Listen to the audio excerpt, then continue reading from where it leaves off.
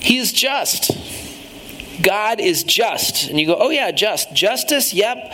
The news sure is full of all kinds of stories about justice, isn't it? It just seems like justice is everywhere.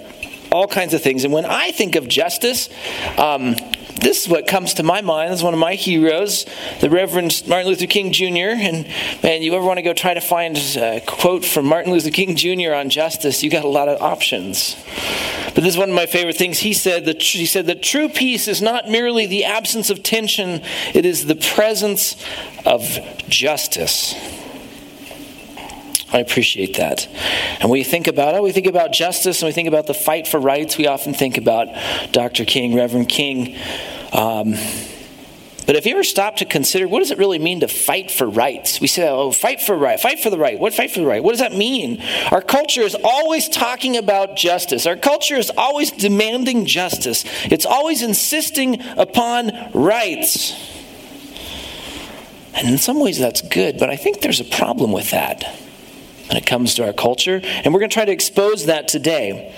But first, let's start with a definition, right? We always want to start with our definitions, and so what is justice? We better define our terms. What is justice? Well, justice obviously comes from the word just, which means based on or behaving according to what is morally right and fair.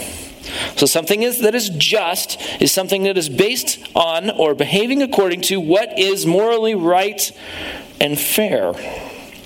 Now, this is probably a fairly loaded thing, and we could probably go word by word and really break it down and really get into it. But I'm fairly certain of this, and we all look at this, every single one of us would look at this definition, and we would think about justice, and we would say, yes, we all agree there is a need for fairness. Every single one of us, whether we're little kids or grown adults, we need fairness. We say, yes, there is a need for fairness.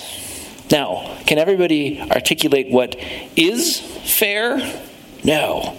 And that's probably part of the problem in our culture, is there's a whole lot of division on that. And so I go, man, maybe if we could all just recognize, yeah, we all want justice. We all want what's right and fair. Maybe there'd be a little bit less division and a little bit more civility. So, okay, if that's what being just is, what is justice? It's just behavior or treatment. It's the quality of being fair and reasonable. It's just like that word, based on or behaving to. It's that quality of being right and fair. Justice is behaving fairly, interacting with others in the world in a morally right manner. A morally right manner. And so as I mentioned, it's figuring out what is that definition of right and fair that causes so much division in our society. So let's dig a little bit deeper into justice today.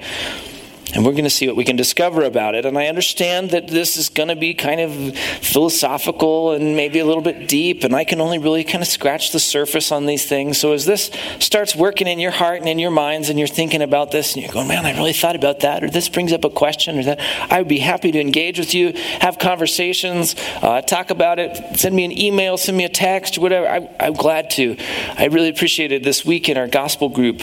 One of the guys from Phoenix, we were discussing last week's message in gospel group, which is always kind of funny because they say, anyone have any thoughts on this? And everyone looks at me and I go, hey, I forgot. I'm already on to the next one, right? But he asked me a question, a sort of a deep question, kind of challenging something I'd said last week. And I was like, wow, I don't know. I've got to think about that more. So I'm always open to that. So as we go through these things, definitely feel free to converse with me about this as well. So, that being said, what does true justice depend upon? What does it depend upon? Let's get into justice and what does it depend upon? And there's a couple things I think that justice depends on. The first thing is it depends upon an accepted moral code. If we're going to talk about something being morally right, we have to have a moral code. There has to be a set of morals that are accepted for there to be justice. There has to be a set of values in order for something to be pronounced right and fair. Now, if you think about that term anarchy, right? I don't know if I say the word anarchy, you might think of, like skateboarders or something like that. I don't know. But anarchy really is this sense of, hey, chaos and no government. And we think about it a lot of times in terms of governing authority, but true anarchy is really the absence of a set of moral values. If you had no morals, you would have anarchy. So we look at this and we go, okay, justice depends on an accepted moral code. What do we mean by accepted? Well, I think on some scale you could say, well, if we get enough folks in the room and they kind of come up with a moral code, we go, okay, that's the accepted moral code for that. And I go, okay, in some cases that's probably true, but the problem with that is what? It excludes anybody who's outside of that room. And we go, okay, well, that might be accepted in sort of a limited quantity, but when it excludes all those other people, we have to understand that true justice requires a universal moral code. There has to be a moral code that applies to everybody. It has to apply to everybody, because only then can everybody be included and everybody can have justice. So last week we mentioned the Ten Commandments, and a little cheesy graphic of the Ten Commandments there, but the Ten Commandments are really the greatest moral summation ever. That'd be my opinion. A lot of you would share that opinion. It's the greatest moral summation ever.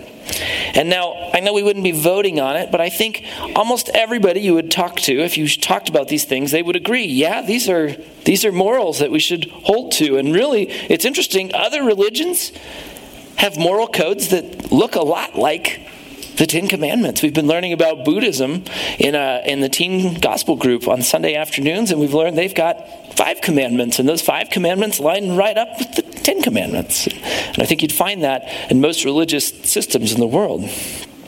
So you have to have a universal moral code. The second thing I think justice depends upon is unalienable rights. Now, y'all probably feel like you're back in civics class here when we're talking about this. You go, okay, well, what does unalienable mean? What does that mean? It means unable to be taken away nor given away by the possessor. So there are rights that are inherent to you that cannot be taken away from you and cannot be given away by you. You go, okay, well, what are rights then? You ever have those questions where you feel like the answer is actually the question, what are rights? Well, they're rights.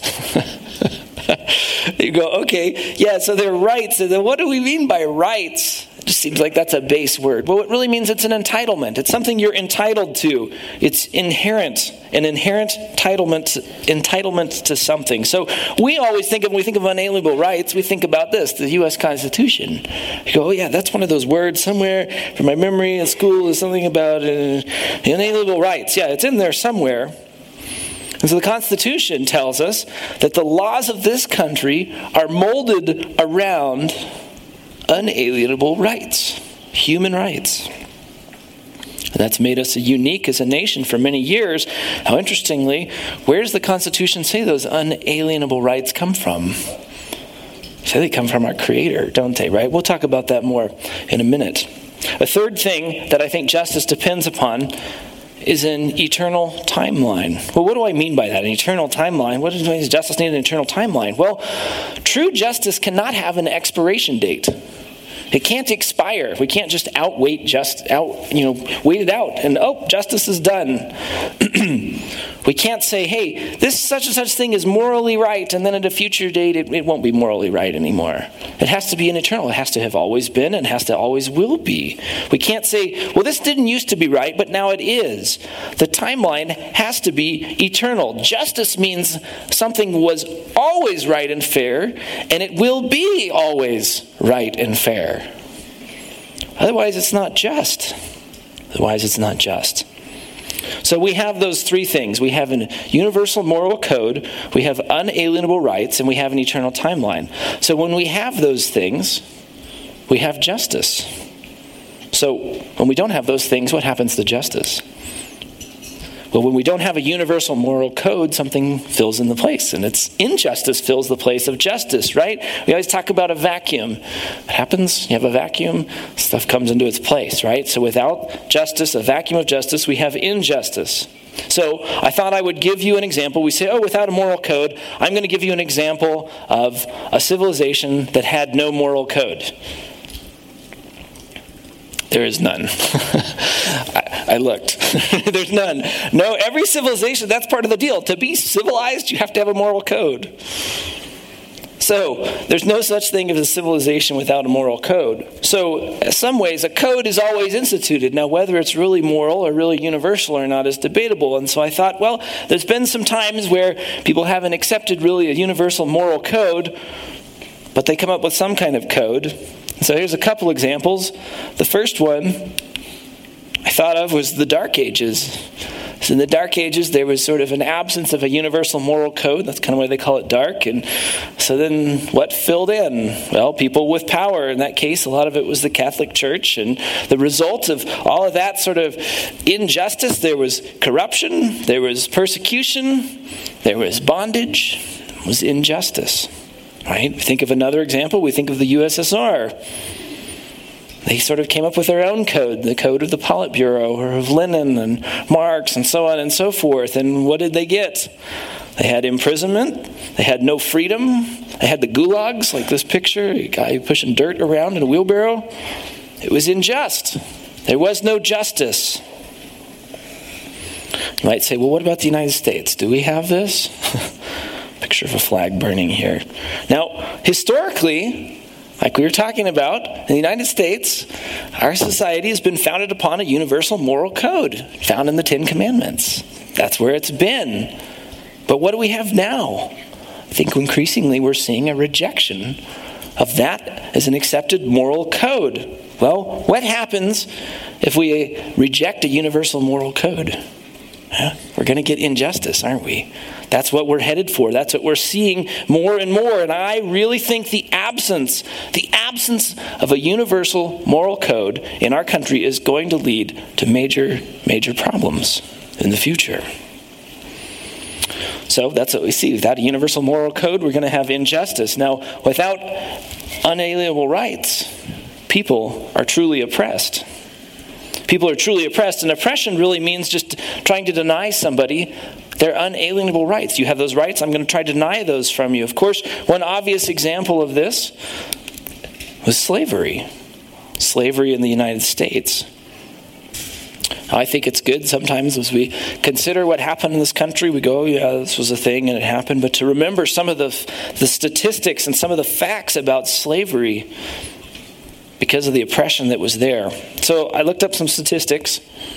So the slave trade started in the United States in about 1525, so long before we were ever a country, until 1866, right? That was at the end of the Civil War. During that time, not just to the United States, but the whole New World, nearly 13 million people were enslaved in Africa and shipped to the New World. 13 million people. And actually, only about, what was my number there? Only about 11 million actually made it. To think about that many people dying coming across the ocean. It's crazy, right? And in 1806, the United States banned importation of slaves. They said no more slaves. And so there was maybe about 1 million slaves in the United States at that time. But by 1860, 55 years later, there were nearly 4 million. 4 million slaves who weren't enslaved in Africa. They grew up. They were born and grew up. They were born into slavery in the United States. Think about that. 4 million. I had to look it up. Do you know there are 23 states in the United States that have a population today, less than 4 million each? So if you took all of the slaves who existed at the beginning of the Civil War, you could take them and drop them into almost half of the United States, and it would double the population of that state. That is a lot of people being oppressed. It's good to remember sort of those quantities. This wasn't like 10 or 15 people. This was millions of people. And so why was slavery so unjust?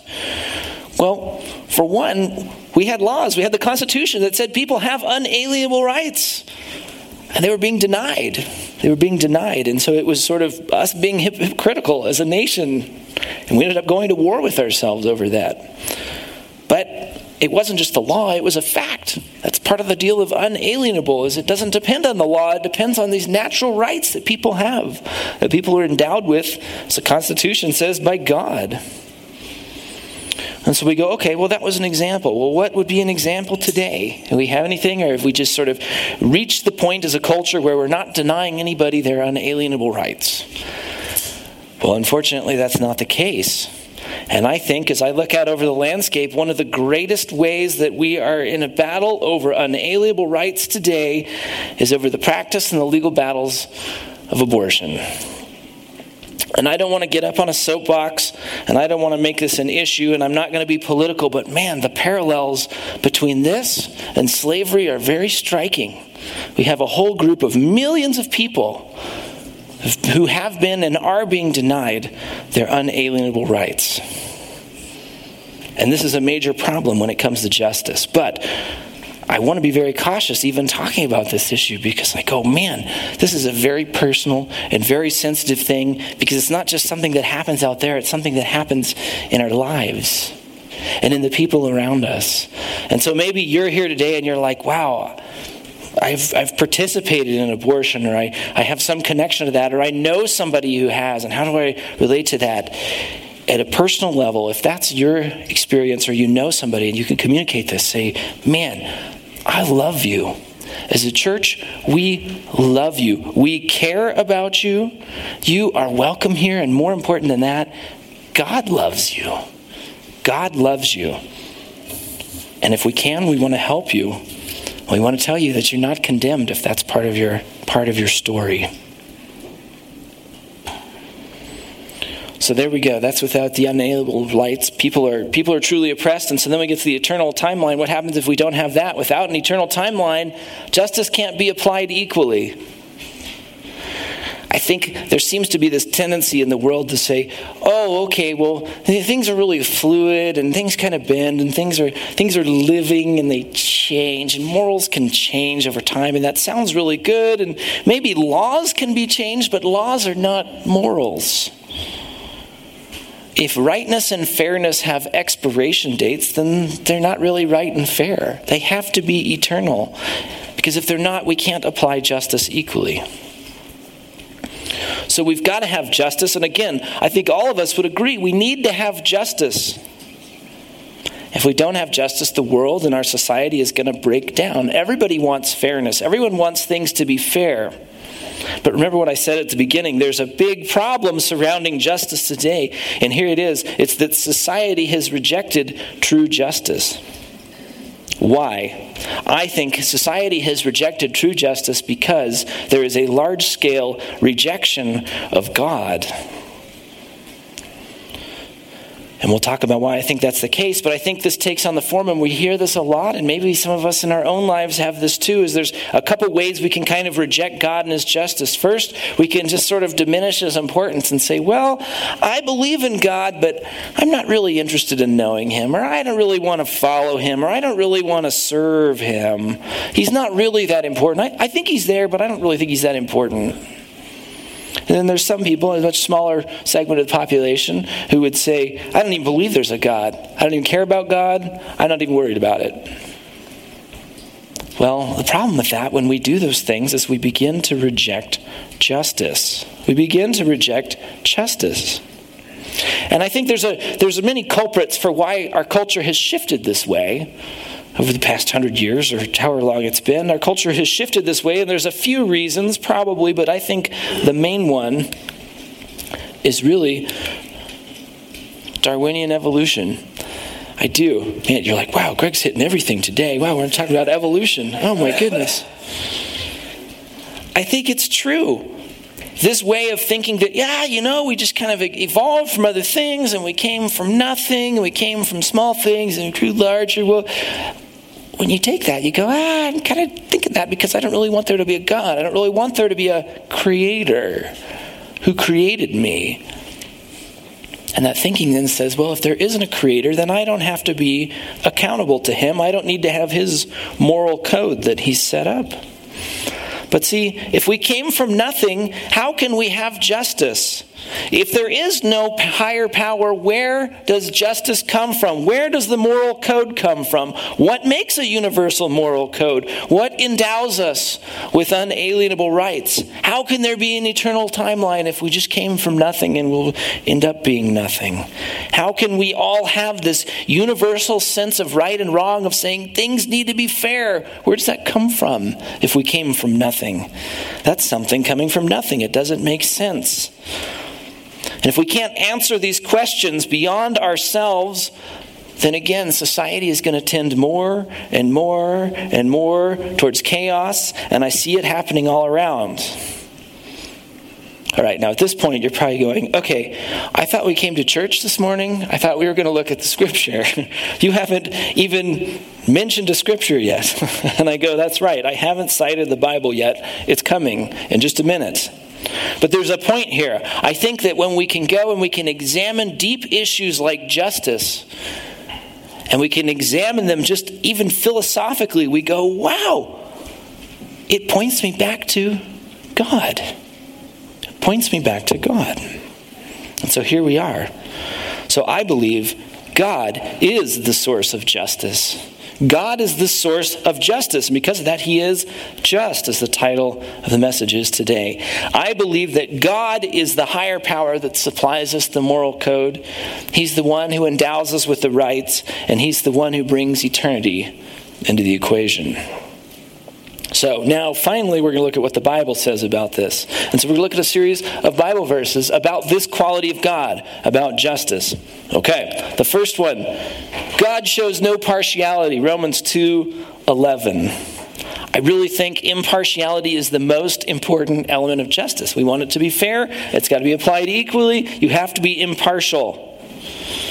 We understand this, with the blind just Lady Justice that we see outside of courthouses and so forth. This idea that it's justice is going to be applied equally and fairly to all. We understand that justice hinges upon this, upon a fair application. And so I love this verse. It's so succinct. God shows no partiality. God is impartial, period. That's it. It's very clear. And we know it must be true because God says, as we learned about in weeks past, God says he is holy, which means he is perfect, which means he must be impartial. If he was partial, he would not be perfect, and he would not be God. Another verse we can look at from Zechariah chapter 7. Thus says the Lord of hosts, render true judgment, show kindness and mercy to one another. Do not oppress the widow, the fatherless, the sojourner, the poor, and let none of you devise evil against one another in your heart. And so another element of God's justice is mercy and kindness.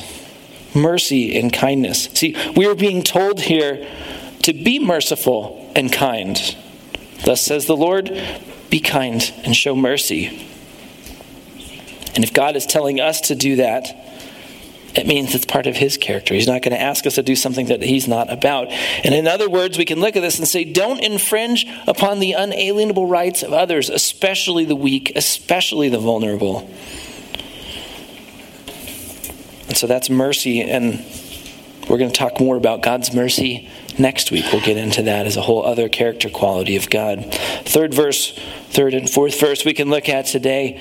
2 Thessalonians 1:6 and 7. God considers it just to repay with affliction those who afflict you, and to grant relief to you who are afflicted.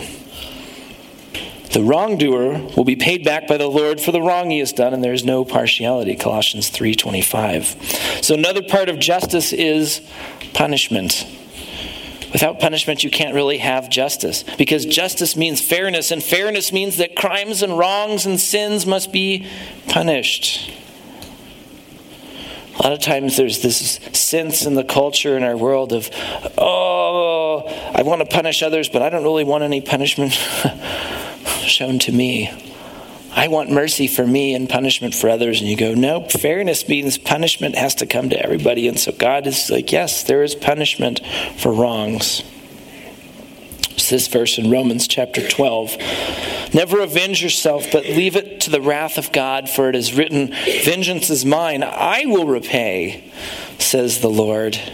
I will repay. Isn't this great? Isn't this great? It tells us that God is just. God is just. He will take care of justice. He can't leave it. He won't leave it. He's going to take care of it. And so in this sense, if we grasp this and we go, wow, somebody wronged me, somebody harmed me, I don't have to be consumed with enacting justice, because I go, guess what? God is just. God is going to take care of it. God will bring about justice. It's pretty cool. Another verse. Hebrews 6:10, right? There we go. Yeah, Hebrews 6:10. God is not unjust so as to overlook your work and the love that you have shown for his name in serving the saints, as you still do. God is not unjust so as to overlook your work. What's the opposite of punishment? Reward. Reward. God gives rewards for good. This verse tells us if you overlook good and you don't reward it, that's not just. So God isn't going to overlook good. He isn't going to overlook good. It's such a simple equation, isn't it? You have good deeds, you get a good reward. You have bad deeds, you get punishment. If any of you are parents and you don't understand that equation, we better have a conversation. It's very simple. It's like the basics. It's the 101 of parenting. Good deeds should be rewarded. Finally, Psalm 89:14. Righteousness and justice are the foundation of God's throne. Righteousness and justice are the foundation of God's throne. So what is at the essence of God's power? What is at the essence? God is powerful. God is all-powerful. We learned about this. What's at the essence of it? It's justice and fairness. This verse says God's rightness and fairness is the essence of his power. And so we can think about it sort of backwards. What if God wasn't perfectly fair? What if he was partial?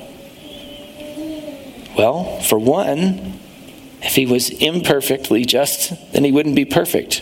And if he wasn't perfect, he wouldn't be God, because by nature, God is perfect. Second, it would mean he was lacking some wisdom. If he didn't know how to be just, or he didn't enact justice, he would be missing. He would be lacking something, and so he wouldn't be all-knowing, and therefore he wouldn't be God. So justice is tied up right there at the foundation. It's foundational to who God is. So there's a handful of verses, and we see that God is just, and he's revealing that to us through Scripture. And by being truly just, he is the one who is going to impart justice to us. So let's recap this. First, where does the universal moral code come from? It comes from God's standards, and it's woven into the creation. And that's why all of us go, yes, we want there to be justice.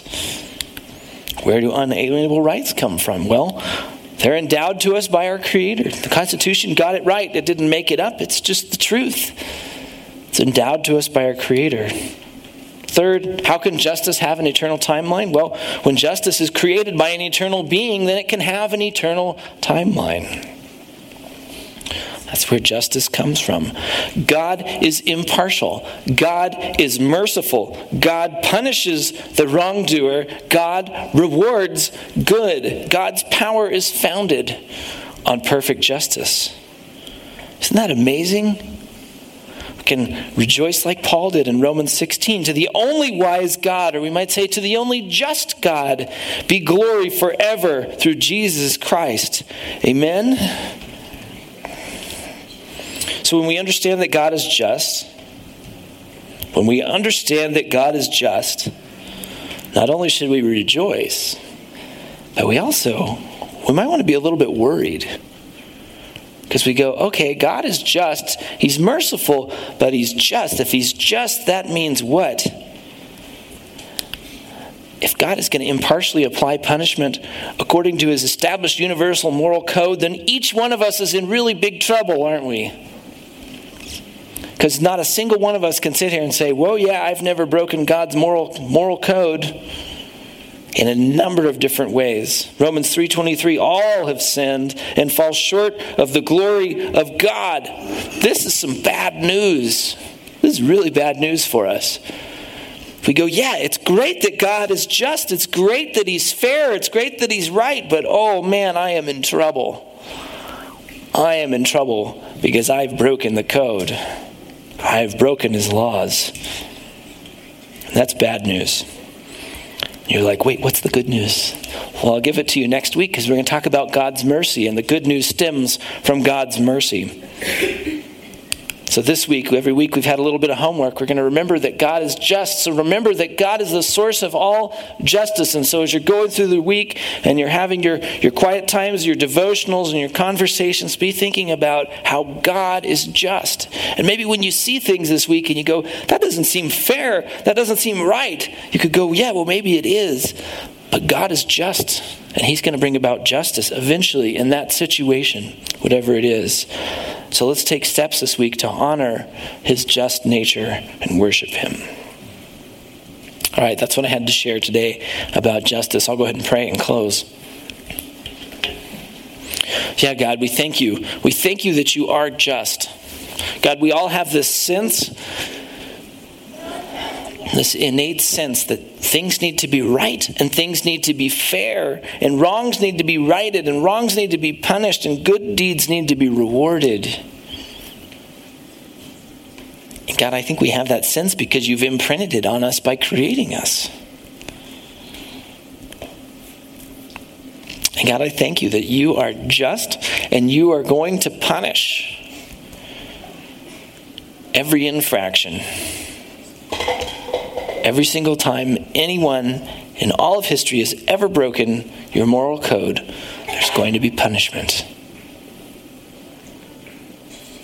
And Lord, it's terrifying because we stand before a perfectly just judge.